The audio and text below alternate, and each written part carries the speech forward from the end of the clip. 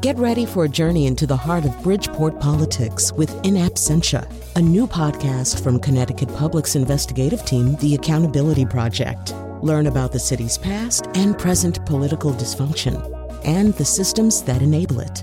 Tune in wherever you get your podcasts. Funding provided by Francisco L. Borges and the Melville Charitable Trust. The life of Carlos Rafael conjures up images from another immigrant story. It's why he's known as the Codfather. There were fishermen who admired him for his shrewd business acumen and others who resented him for his dubious dealings. From the New England News Collaborative, this is Next. I'm John Dankosky. We'll learn about the man who dominated the port of New Bedford to become the biggest fisherman in New England. We'll also visit two city squares a few miles apart to survey the pressures of gentrification. It makes you feel really disengaged from the neighborhood and more like you're being squeezed on all sides. And with the arrival of spring, we'll talk about the adventurers who start their voyage up the Appalachian Trail from Georgia on the way to Maine, including one grandma who surprised the family. She dropped a postcard in the mail to her children saying, when I said walk, I meant I'm hiking 2,050 miles. It's next. Next is powered by the New England News Collaborative, 8 public media companies coming together to tell the story of a changing region, with support from the Corporation for Public Broadcasting. This is Next. I'm John Dankosky. In Boston federal court Thursday, Carlos Rafael, a man known as the Codfather, pled guilty to more than 24 counts of fraud, stemming from a colorful career in which he dominated the New England fishing industry with a bravado he likened to the Al Pacino character Scarface. It's that bravado that finally brought him down. He'll be sentenced in June and could spend years in prison. Here to tell his story is Ben Goldfarb, who reported the deliciously fishy case of the Codfather for the Food and Environment Reporting Network in collaboration with Mother Jones Magazine. We spoke earlier this week in New Haven, Connecticut. Ben Goldfarb, welcome to Next. Thanks for having me. So explain, first of all, who Carlos Rafael is. Where did he come from? So Carlos Rafael is, he has this kind of amazing rags to riches story. He's the most powerful fisherman in New England and maybe even the country. He's a Portuguese immigrant who moved to the U.S. when he was 14 years old. He moved to New Bedford, worked in a sausage factory, eventually a fish processing plant, gradually worked his way up, and within a couple decades, he was the most powerful fisherman on the East Coast. He had a fleet of 40 boats that he used to fish for ground fish like cod and haddock and flounder and scallops. And along the way, he also ran afoul of the law a few times. He wasn't entirely above board in his dealings. He served some time for tax evasion. He was accused of mislabeling his fish. He landed this illegal bluefin tuna. So, he was kind of a controversial figure in New England's fisheries. There were fishermen who admired him for his shrewd business acumen and others who resented him for his dubious dealings. Was it because of these shady dealings? Was it because of hard work? Tell us a bit about the mix, the rise of this guy. Yeah, I think it was a combination of the two. There's no question he was a very shrewd businessman and admired by many of his peers for that reason. But as was revealed in this IRS investigation, certainly illegal dealings were a big part of his rise. As he told undercover IRS agents, his business is valued on paper to the IRS at about $25 million, but its under-the-table value was $175 million. So certainly his illegal dealings were a big part of his success. Maybe you could explain the place of New Bedford in the world of fishing. Obviously, this is a very important part of New England. Tell us a little bit about this place and how he influenced not just the fishing industry there, but up and down the East Coast. Well, New Bedford is the most valuable seafood port in America. The landings, the fish that come into New Bedford are worth more than the fish anywhere else in the country. So it's a huge part of Massachusetts' economy, but it's also a declining part of the economy. While the scallop fishery has remained fairly strong, the groundfish fishery, which was historically the most important fishery, cod in particular, has basically collapsed. And many fishermen have gone out of business. The fleet has shrunk dramatically, and Carlos Rafael, also known as the Codfather, is one of the few players who's been big enough to survive this dramatic phonetic contraction. Take us through this labyrinth of these lies and evasions, because as you said, it's not as though he was necessarily hiding some of his dirty dealings. In your report, you say he was saying out loud to people all the time, yeah, this is what I do, and this is how I do it. So tell us a story about how exactly he evaded, say, tax law. Yeah, I think that one of the funny things about Carlos is that he loves to tell people how badly he's screwing them. You know, he seems to take a lot of pleasure in making sure everybody knows that he is the smartest guy in the room. So basically, the way that fisheries regulation is supposed to work is that the fishing boats come in and they submit a report to the federal government, to the National Oceanic and Atmospheric Administration, basically saying what they caught, what species they caught, how many pounds they caught, and then the seafood dealerships submit their own reports also to the federal government saying how much they've taken in from the boats. So ideally, the federal regulators can use the fishermen's reports and the dealerships' reports to kind of corroborate each other, to make sure they match up. But Carlos Rafael was exploiting this gigantic loophole, which is that he owned both the boats and the dealership. He was fully vertically integrated. And I just have to ask, how is that not illegal? If you're going to have this system, how can it possibly be that you'd let people have the boats and then also have the dealerships at the same time? Yeah, that seems like a very obvious potential loophole, and it was one that Carlos exploited very, very shrewdly. So basically, he was mislabeling what he caught, and he was basically catching more valuable fish. He was mislabeling them as less valuable fish, as haddock, which is a fish that he owned a lot of quota for. So he was allowed to catch lots and lots of haddock. So he was catching rare fish that he wasn't allowed to catch much of, labeling them haddock, a fish that he was allowed to catch a lot of, and then he was selling them under the table as the more valuable fish to a guy in New York. And the guy in New York gave him bags of cash, which Carlos called jingles. And it was really lucrative. He eventually, the IRS got him for mislabeling about 800,000 pounds of fish. How did the IRS catch him? How did this all come down? So it's really an amazing story. It's the affidavit kind of reads like a crime novel. So a couple of years ago, Carlos kind of let slip in the local media that he was going to sell his entire operation. He said he was 63 years old. He was sort of ready to get out of the game, and one day, these two Russians and their broker show up at his warehouse, basically ready to make a deal with him, and he very eagerly tells them the entire way his operation runs, the whole fraud that he's running. He explains it really readily, just lays it all out there for them. And at one point says, you could be the IRS in here, and I'd be in deep trouble. But the IRS wouldn't be smart enough to send Russians. But as it turned out, those were undercover IRS agents posing as Russians, who got his entire scheme on tape. The people who get hurt in this story are small fishermen like the ones that you describe, and then also the entire seafood industry, seafood consumers. So let's take those off one by one. Let's start with the small fishermen. Talk about how Carlos's system made it so that the smaller fishermen out of a port like New Bedford weren't able to make the money and the living that they could have been making. Well, Carlos is really, in many ways, Carlos took advantage of a system that was put in place by the New England Fishery Management Council.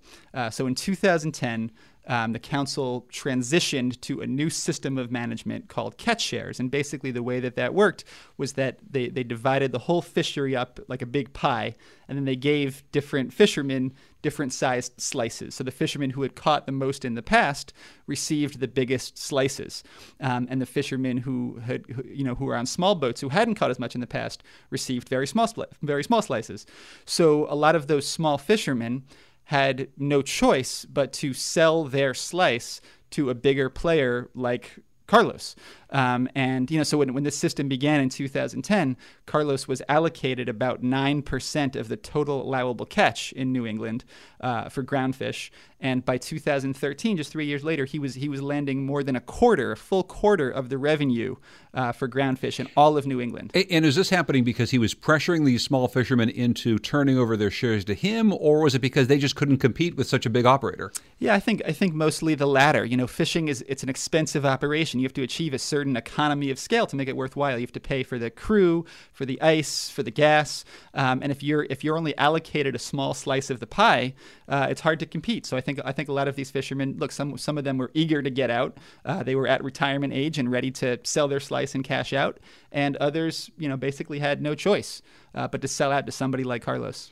And of course, this all comes with the overlay of a fishery that is collapsing in many ways. So how did that impact all of this? The fact that because of these catch shares, because of the smaller allowable catches, you had an industry that was really crumbling at the same time that you had these older guys wanting to sell their boats, and you had this one major operator who is more than ready to take up some of these shares. Right. So I think that's a really good point, that the problem wasn't catch shares per se, it was catch shares coming at a time when the reason the catch shares were put into place was because the fish stocks had already been just dramatically depleted over many, many centuries, right? Cod is down to something like 3% of its historic levels.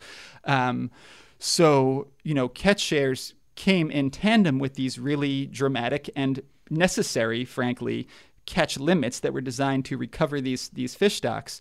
But those catch limits basically forced a lot of these fishermen to receive really small shares. So, catch shares isn't itself the problem. The real problem is centuries of overfishing, but certainly the measures to alleviate overfishing were somewhat draconian and could have been better planned in advance. This catch share system that was instituted in New England, it didn't work the same way in other fisheries, though. Explain how it worked, say, out west, and how it allowed for a little bit more dispersal of the fishing industry than we have here in New England, where it seemed to be just concentrated with people like Carlos. Right. So the way that many catch share systems work is that when they're put into place, there are also measures put into place to prevent the kind of concentration that occurred in New England. So, for example, some fisheries have an accumulation limit where no fisherman can own more than, let's say, 2% of the total allowable catch. In other fisheries, they take a slice of the pie and they set it aside for small boats or for young fishermen or for people who weren't grandfathered into the system. In other fisheries, they say that to fish your share, you have to be on the boat yourself. You have to be physically on the boat. So these are various ways that you have of sort of dispersing the fishing power and creating a more equitable system. But in New England, none of those controls were put into place. It was sort of the Wild West, which is what allowed Carlos to get as big as he did. Other fisheries have taken steps to prevent that sort of thing. It seems as though that one that you mentioned, which, I don't know, to a layperson sounds like a very reasonable idea indeed, that the person who has the share actually needs to be on the boat. That could alleviate some of the very problems that we're talking about here and would make people have skin in the game to get into the fishing business. Right. I guess the question is, how different an industry is fishing, right? If somebody owned 6 hardware stores, you wouldn't make him be in every single hardware store at all times, right? But fishing is kind of a different industry because, in many ways, having a really dispersed fishery is a very good thing. It's really good for ports, right? The more fishermen there are, the more gear businesses there are, and the more ice businesses there are. It's in some ways optimal economic efficiency in fishing is actually not optimal. And is not an optimal social situation. It's in some ways it's good to have lots of little boats that to an economist would look inefficient compared to a couple of big boats with only a couple of crewmen on them who are catching all of the fish. How important is this problem that Carlos Rafael sort of brought to our attention, although clearly it's been happening for years and with many other people, that fish is mislabeled? And how worried should we be about eating the wrong fish? Yeah, something like 20% of the fish that is sold worldwide is mislabeled. So it's a huge problem. And obviously, you go into a supermarket and you look at the seafood counter, and most of what you see is just white fillets, right? You have really no idea of knowing where that's coming from. So I think it's a big issue, but it's also an issue that lots of people and groups are working on. There are all kinds of DNA tests, for example, that are popping up that can sort of help determine the origin of a piece of fish. But certainly it is a big issue, and one that we should be worried about. And that's another reason to support your local fishermen. I mean, you can go to the dock or go to a farmer's market, to a place where you know what you're getting, right? It's not like you're getting some piece of tilapia or whatever that comes from halfway around the world. It's fish that you can see coming off a boat. How in trouble is New England's fishery, do you think? I think it's I think it's in deep trouble, but I think that I think it depends on the fish that you're talking about.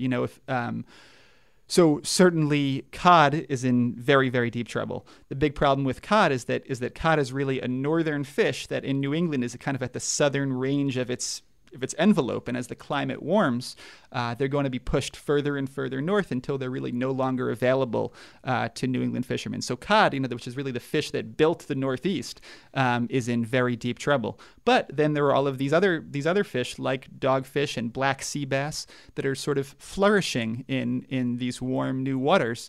And if we can learn to eat those fish and fishermen can make a sustainable living off them, then these guys could do pretty well. So to finish up our story about Carlos Rafael and the impact, I mean, what happens now that someone who's known as the Codfather ends up with all these charges, maybe ends up going away and getting out of the business? I mean, how much does that affect anything, or does it really? Does it change anything? Well, I think that the big question now is what is going to happen to all of the fishing permits and quota that Carlos owns. How that property is dispersed is going to be very contentious, and that could really shape the future of this industry. The mayor of New Bedford wants to keep all of those permits in New Bedford, where they've created lots of jobs over the years. But other fishermen from around the East Coast think, hey, this Carlos's operation affected all of us, and these permits and quotas should be available to everybody. The proposal that's on the table that I like the most is the idea of using that quota to create a quota bank, where you set that property aside and say, okay, we're going to use this allocation to help the small-scale fishermen and the new fishermen, the crewmen who are ready to buy their own boat, the people who have been most disadvantaged by regulations and by overfishing. We're going to help them out. And if Carlos's property can be used to that end, it could be sort of a new dawn for the industry. Ben Goldfarb reported the deliciously fishy case of the Codfather for the Food and Environment Reporting Network in collaboration with Mother Jones Magazine. Ben, thanks so much for joining us. Thanks for having me, John. Coming up, the tale of two city squares, Harvard and Eggleston, only a few miles, but worlds apart. It's next.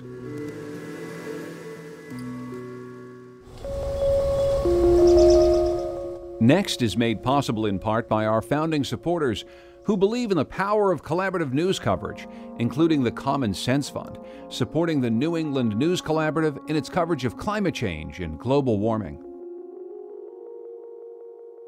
For Harvard Square neighbors bemoaning the loss of independent businesses to rising rents, the latest blow hit last weekend. On March 26th, the 150-year-old Schoenhoff's Foreign Books on Mount Auburn Street closed its brick-and-mortar location, moving to online-only sales. Upscale retail chains continue to pour into the square, from D.C.-based craft pizza to Swedish outdoor apparel. Long-term residents are worried that Harvard Square has become so commercial that it's losing what makes it special.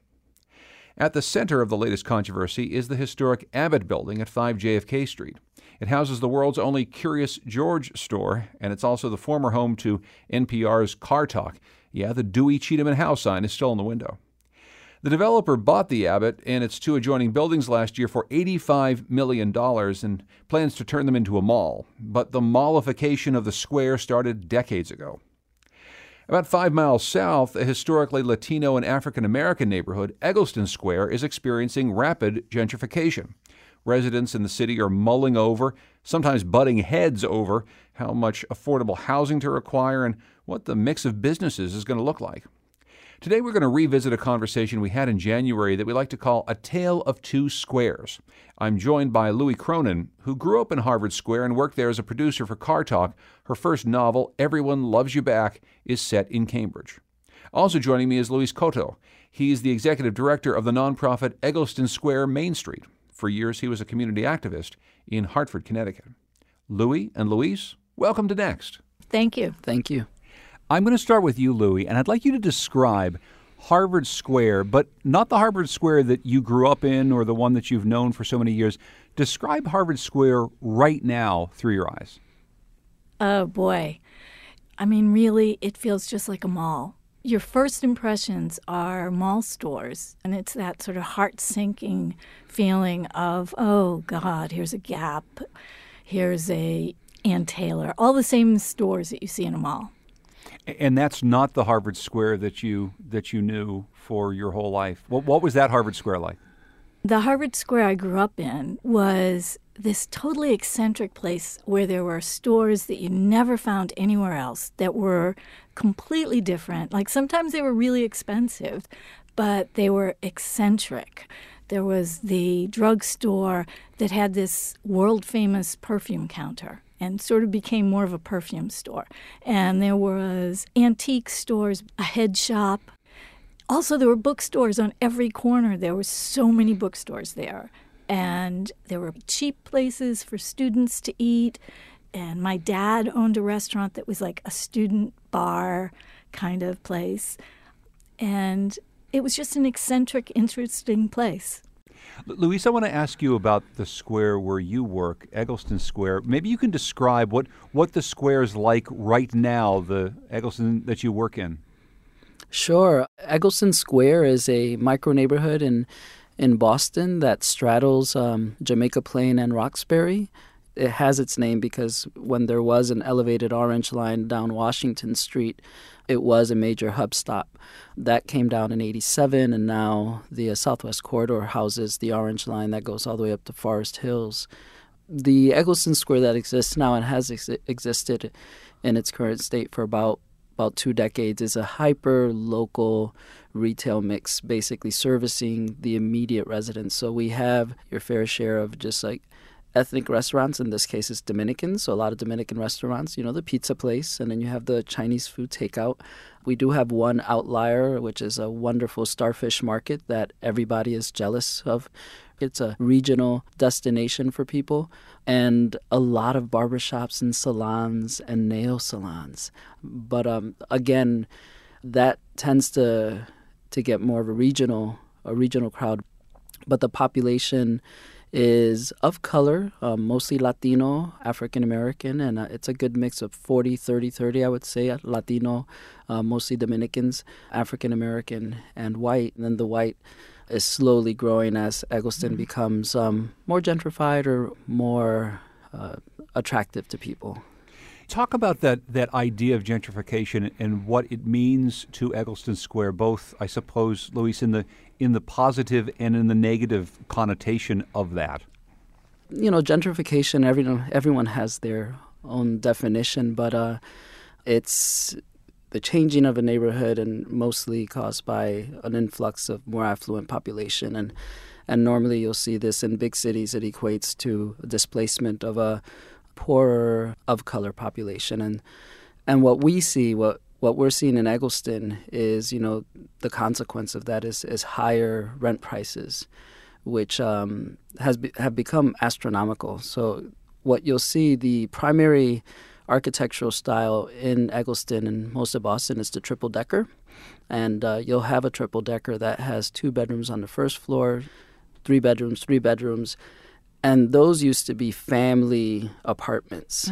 And what you see now is that, you have a 3-bedroom, they'll go for upwards of $2,400 because you'll get 3 working adults because that's the only way they'll be able to afford that.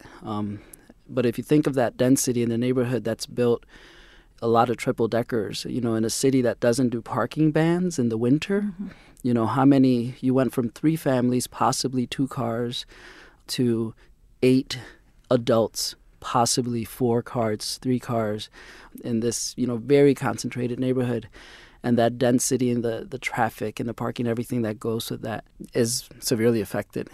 It sounds like a problem both of gentrification in the sense of local people being priced out of the neighborhood, but it also seems to be, Luis, a quality of life issue for those who are there. If you have this hyperdensity with a lack of parking and many people who are living together but not related, it really does change the nature of a place, and it almost feels, with those prices and with that type of density, a little bit unsustainable. Am I reading that right? I don't know if it's unsustainable. You're in Boston, and you'll always be able to find a working adult who can afford $800 to rent with people, and you'll see a lot of turnover, but there are wonderful people, wonderful artists that's the only way they're able to make ends meet, live with 4 or 5 other people. And then as long as you can get those people to buy into the vision of a grander community, you can make really wonderful stuff happen. Louis, can you talk about that issue of affordability and how that has changed Harvard Square? I mean, it's not just about the Ann Taylors and the mall stores, as you say, coming in, but it's become a very expensive place to live as well.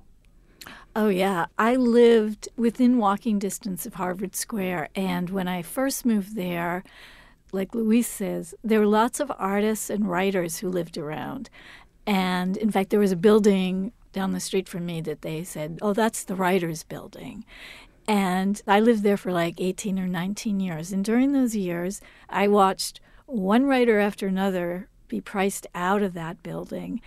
And, there would be new people coming in who were just much more affluent. They always had a designer dog with them. It changed the tenor of the neighborhood. And the other thing it did was, in terms of while I was living there, the pressure you felt to keep up was really difficult. Like I would go out and mow my lawn, and people in my neighborhood would come over and say, I'll lend you some more equipment if you'd like to trim back those bushes, or people giving me gardening and landscaping advice and stuff because they wanted us to keep it up better. It was incredible pressure.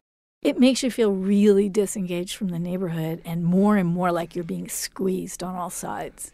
Luis, in Eggleston Square, with more people coming in from the outside, because it's a desirable neighborhood, you see more gentrification, more white residents. Are you seeing any tension between the Dominicans, the African Americans who've lived there for decades, and some of the newcomers who are coming into the neighborhood?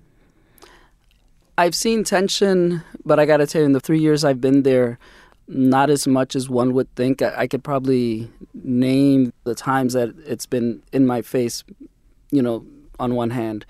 I actually had one person, as I removed the beer can from a merchant's sill and asked them, it was in a brown paper bag, and said, you got to take this elsewhere. The guy said to me, you guys come from outside and tell us what to do. I'm looking at him going, did you just call me a gentrifier? But no, I think, again, part of what we do at Eggleston Square Main Street is create these community building opportunities for people who otherwise don't know each other to come in one space, whether it's poetry, whether it's music, whether it's film nights. And one thing we try to always do is say beforehand or at the intermission, if you will, just introduce yourself to someone you otherwise don't know. People get into their silos and they might not know the Dominican family, 2 houses down. Another tension I want to ask you both about, and maybe Luis, I'll start with you, is this idea of preservation versus progress, right? You want to find some things about a community that you want to preserve, whether or not it's the mix of different ethnicities and nationalities who live there, restaurants, stores, things that people in the neighborhood can afford and love, but then also some sort of progress so that you are making the streets safe and clean and fun for people visiting from all over. Talk about striking that balance with the organizations you work with and how you view that idea of preserving a place while still wanting it to move forward and be better every day. It's a great question. Eggleston Square and JP is going through a corridor study zoning process right now. Most of the parcels along Washington Street are light industrial, so you'll see a lot of garages and empty spaces that were, light manufacturing. So we're in the process, I think in the next 5 years of seeing a lot of building and a lot of new retail opportunities. What we don't want to see, to go to your question, is that filled with all what you just termed as the progress businesses. I don't want to wake up one day and see that you can point a line, draw a line between where they are, right, and then where, we are and where they are, whether it's preservation and progress. So I think looking at a mix of businesses where it's sprinkled and then have newer businesses so that everybody, everyone who would go to, I don't know, the taqueria, would also flow to the barbershop and or the Dominican restaurant. So that's something we're kind of very intentional about, making sure that when there are new developments, that current businesses have an opportunity to expand if they want. And do you have to, because I was thinking about this with Harvard Square, the new development they're proposing, it's going to be a mall, right? And they're going to keep the facade, which is good. But what I think they need to do is they need to keep some of the iconic stores that have managed to survive, that say Harvard Square, that say this is special, like the Curious George store. One, it's the only one in the world, and it's very Harvard Square, and it's a great place. But it's like, how is it going to afford it? Like, how are you going to make it so that those smaller businesses can afford Eggleston Square? Well, those in Harvard Square, you're looking at about $35 to $40 a square foot over there, and these new developers who bought that building and the two adjoining it paid about $85 million. Right. I have a 9-year-old boy. The Curious George store is like the only thing he knows. Right. That and the sand park at the Common, right? At the Cambridge Common. Park. But that is slated in the new design to be gone, and it's going to be an elevator and stairs. When you pay that much and you're looking to do a total gut rehab, what's going to be the end possibilities for local independent businesses? And that's one of the most interesting things about studying squares in Boston and Cambridge or all across the cities and towns of New England is that they're meant to be places where people live and where people shop and visit, the destinations, and also where people work. And you have to take all of those things into account. I guess I'm wondering, Louis, about that mix of ideas about what a Harvard Square and Eggleston Square should look like. Where should it all come from? Because you have to honor those people who live there and call a community home. I suppose you have to honor people who are going to bring $85 million to want to redevelop something. But it means so many things to so many different people. How do you decide on the future of something that has all of these competing interests at stake? The city itself or the community itself has to say, this is who we are and this is what's important to us. It has to be mindful, because if you just let the market determine it, the market will just go for as much money as possible. And if you just let maybe the people who are there, they will certainly vote for, keep our rent low, keep this low. So, I think it has to be a sort of partnership, but done by the city itself. I don't know if you do things like, a progressive city steps in and says, we're going to figure out a way to subsidize Curious George. Cambridge is in the enviable position of being a wealthy, wealthy city, and it should be investing in preserving what makes it cool, what makes it Cambridge. And I think you're seeing some evidence of that with the kiosk, because the kiosk is at risk of being gone, the historical kiosk right in Harvard Square, and they've delayed any selection of any developing group just so they can have more options, more community-led options of what can happen with that. And I think that's what my answer to this question is, each square has to see who in spirit is their family, right? So like Harvard Square is a Cambridge treasure. So a vision should be that Cambridge, both at the municipal level but also with its residents, gets to say, this is what we want our Harvard Square to look like. Similarly, Eggleston Square is hyper-local. It's not regional. So the people in the immediate community, if I was to be asked what a vision would be, My vision would be an education process amongst the local community to help guide the vision for that neighborhood and not have a reactionary process where you're reacting to a developer's vision of what they want to do when the bottom line is, money. Luis, you mentioned that you walk a couple blocks to Harvard Square. You live in Cambridge, right? Yes, I live in Central Square, Cambridge. Yes, we've been there for going on 5 years now. And what's Central Square like these days? I mean, obviously there's been a lot of changes there since I lived in Boston back in the early 90s. I'm a big fan of Central Square. I love the mix of money, and by money I mean you'll have like a thrift store next to the dance complex, next to a jazz place, next to the check cashing place. Similarly, I have to admit that I didn't feel community until I started working at Eggleston, walking the neighborhood and seeing families playing dominoes outside, seeing a man playing a guitar in the porch, and I asked him if I could sit down. He said, sure. He offered me a beer. Not to say no one's kind in Cambridge, but it's just different. And so, Louis, you grew up in and around Harvard Square. You wrote a book about Cambridge. Where do you live? I live in Jamaica Plain. And I actually was priced out of Cambridge. I went over to JP because I had friends living in Jamaica Plain saying it's more affordable. So in a way, I'm part of the gentrifying problem of Jamaica Plain because I came over with Cambridge prices in my head, and then I saw JP and I was like, great. Do you feel the sort of sense of community there that Luis was talking about? I do, but it's going. I used to feel it, like I've been in JP now for about 10 years, and when I first got there was such a feeling of community, and the neighbors, we spoke to one another. It was very, very diverse, and it's totally changed in 10 years. Like, I used to be very good friends with my next-door neighbor, and he left, and they put in 3 condos, 3 townhouses, and they each went for nearly $1 million.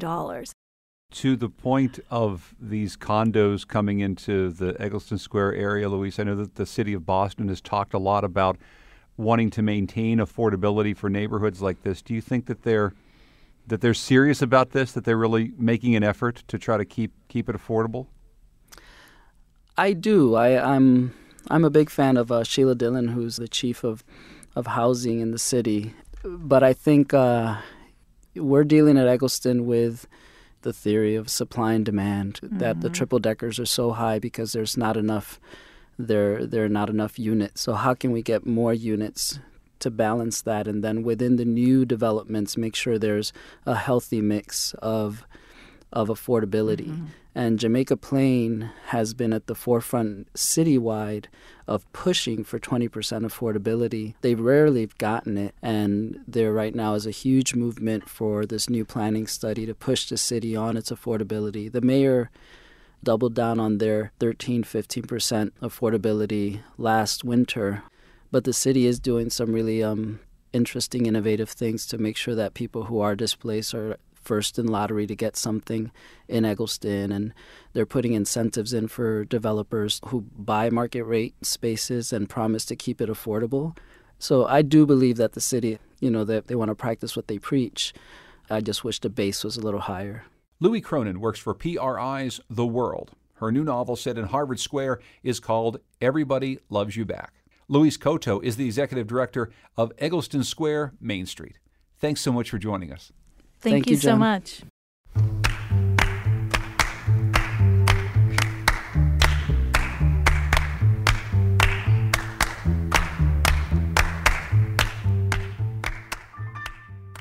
Louis Cronin's new novel set in Harvard Square is called Everybody Loves You Back. Louis and Luis joined us from the studios of WGBH in Boston. Since we're talking about interesting, diverse places to live, our columnist Susan Campbell is trying to help a young Connecticut couple find a diverse neighborhood of their own. That couple's getting closer to finding a new home. You can read about them at nextnewengland.org. Just click on Opinion. Coming up, a hike up the Appalachian Trail. It's next.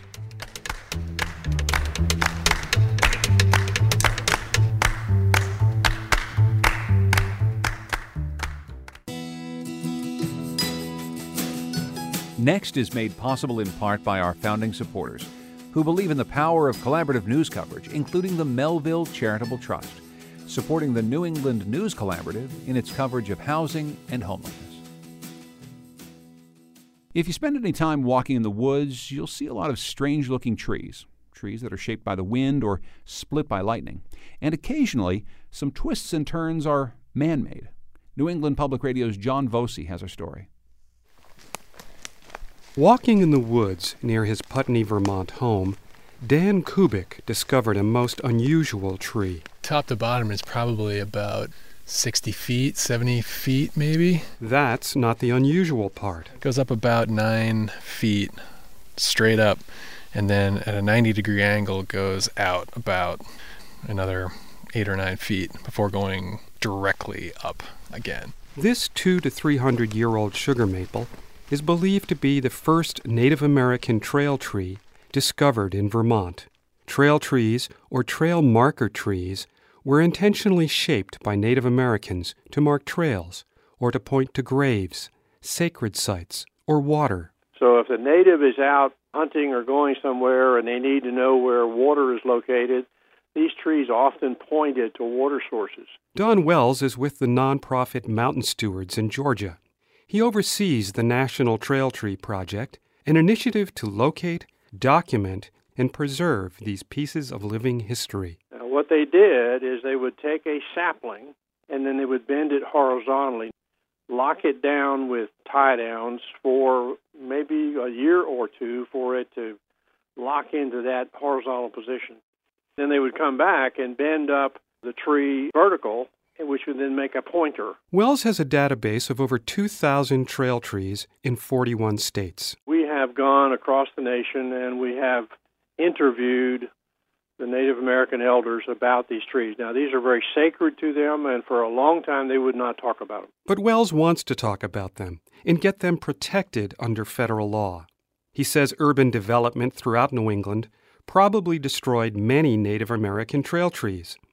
In rural New York, there are hundreds, but the one discovered by Dan Kubik in southern Vermont is one of only 4 in New England, with others in New Hampshire, Connecticut, and Massachusetts. You might know someone who's gone out looking for themselves along the Appalachian Trail. This year marks the 80th birthday of the 2,100-mile footpath that goes from Georgia to Maine. A third of the trail runs through New England, including some of its most rugged parts, ending at the summit of Mount Katahdin in Maine. This is the time of the year when thru hikers traditionally get started on the trail down south. Emma Grandma Gatewood made headlines when she became the first woman to hike the entirety of the AT back in 1955. She was 67 years old, and she wore Keds. Writer Ben Montgomery, Emma's great-great-nephew, tells her story. In 1955, she told her family that she was going on a walk, and she left her small hometown of Gallipolis, Ohio, and journeyed to Mount Oglethorpe in Georgia. She told no one what she meant by taking a walk until she hit about Roanoke, Virginia, and she dropped a postcard in the mail to her children saying, when I said walk, I meant I'm hiking 2,050 miles. She was, born into poverty in southeastern Ohio, got married at the age of 18 to a guy named P.C. Gatewood. She very quickly learned that P.C. had an insatiable sexual appetite. She bore him 11 kids total, and also quite the temper. He abused her to no end. Nobody remembers exactly what set the fight off. Her son Nelson, who was a teenager at the time, about 15 years old, he comes in and finds his father on top of his mother. He's broken her ribs, he's broken her teeth. Her ear is ripped from her face. Nelson sees this and grabs his father, pins his arms against his sides for long enough that Emma could run away. PC went to town, and Emma eventually returned to the house. When PC came back, he was trailed by a constable or a sheriff's deputy or some keeper of the peace. As soon as PC opened the screen door to go inside the house, Emma hurled a 5-pound sack of flour that connected squarely with his face. She first read of the Appalachian Trail in a doctor's office in the early 50s. She had just picked up a copy of a 1949 National Geographic magazine. It was a multi-page color photograph spread of the Appalachian Trail with this very rosy picture of the trail, and said, anybody in decent physical shape could, quote, hayfoot, strawfoot from Georgia to Maine. This turned her on. She had always been a pedestrian. She never knew how to drive a car. So anytime she wanted to go visit a friend, it was nothing to walk 13, 14, 15 miles. She was hung up on the idea of trying out this, what at the time was a very new footpath.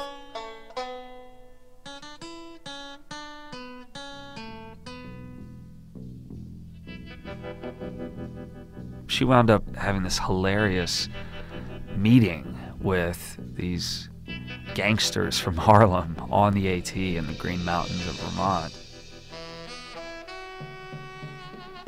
She's hiking along and she finds herself in severe rain. She needs a place to stay for the night, and she hikes up on this lean-to beside the trail. A lean-to is just a 3-sided structure. Inside the lean-to, she finds, as she describes in her diary, 8 African-American youths, and they're 2 white leaders from a Catholic parish in Harlem. She is going to have to hole up for the night with the kids and the Catholic leaders. She's in the corner, and one of the boys is laying next to her, and he keeps, in his sleep, throwing his arm over her. She'll move it back. He'll throw it again, and she'll move it back, and he'll throw it back over. It turns out she had no idea, but one of the Catholic leaders wrote about this just before his death, and he said that it was 1955 in Harlem, and the gangs were fighting over every square inch of concrete. The summer was hot. It was a lot of bloodshed, maybe the most violent place in America at the time. The leader of the church said, we've got to do something about this. And so this young priest got the assignment, like, I want you to identify top 4 honchos of each of these 2 rival gangs and take them on an all-expense-paid trip to the Green Mountains of Vermont so that y'all can broker peace. And those are the people that Emma wound up bunking with, the 8 toughest gangsters in Harlem. When she set off, she didn't tell anybody. She thought her kids might try to stop her. She thought somebody might try to harm her on the trail. Around Roanoke, Virginia, the newspaper caught up with her. Basically, a couple of guys who maintained the trail heard that she was hiking, and they informed the paper, and the paper shows up, and they do a story. From there on, just about every town that she walked through, there was a newspaper story, to the point where the United Press and the Associated Press were tracking her movements for pretty much the entirety of the last half of the trail, maybe on a weekly basis until she got to the end, until she hit Maine. And then it was like a daily update that was running in pretty much every newspaper in the United States. She started to get annoyed by reporters. She was like, I'm done with photographs. And I think she was self-conscious in that she wasn't looking all that great at the end of a 2,000-mile walk. But this one photographer pops out of the bushes or whatever and starts taking her picture, and she was having none of it. She whacked him. She apologized immediately after she did it. She said, I'm sorry, I don't know what's going on. And somebody brought her a lawn chair and a glass of milk and a hamburger, and she took a break and felt better about it. I think she was sort of reaching her wit's end, and certainly losing her patience with the press. 146 days after she started, she climbed Mount Katahdin in Maine and sang the first verse of America the Beautiful and said, I did it. There's something about Mount Katahdin in Maine. I've heard people say it's the first spot in the United States where the sun hits when it rises in the east. it's barren on top of that mountain. No trees, and this incredibly strong wind that blows all the time. Trying to reach the crest of Mount Katahdin is like a sort of solitary experience. It's almost like we're not supposed to be here. I think she was pretty overcome by like the significance of it and the aloneness of it. Well, I wish I was watching that old sunrise, top of a mountain so high. Ben Montgomery's book, Grandma Gatewood's Walk, came out in paperback last year. That story was produced by Elliot Rambach for This Land Press.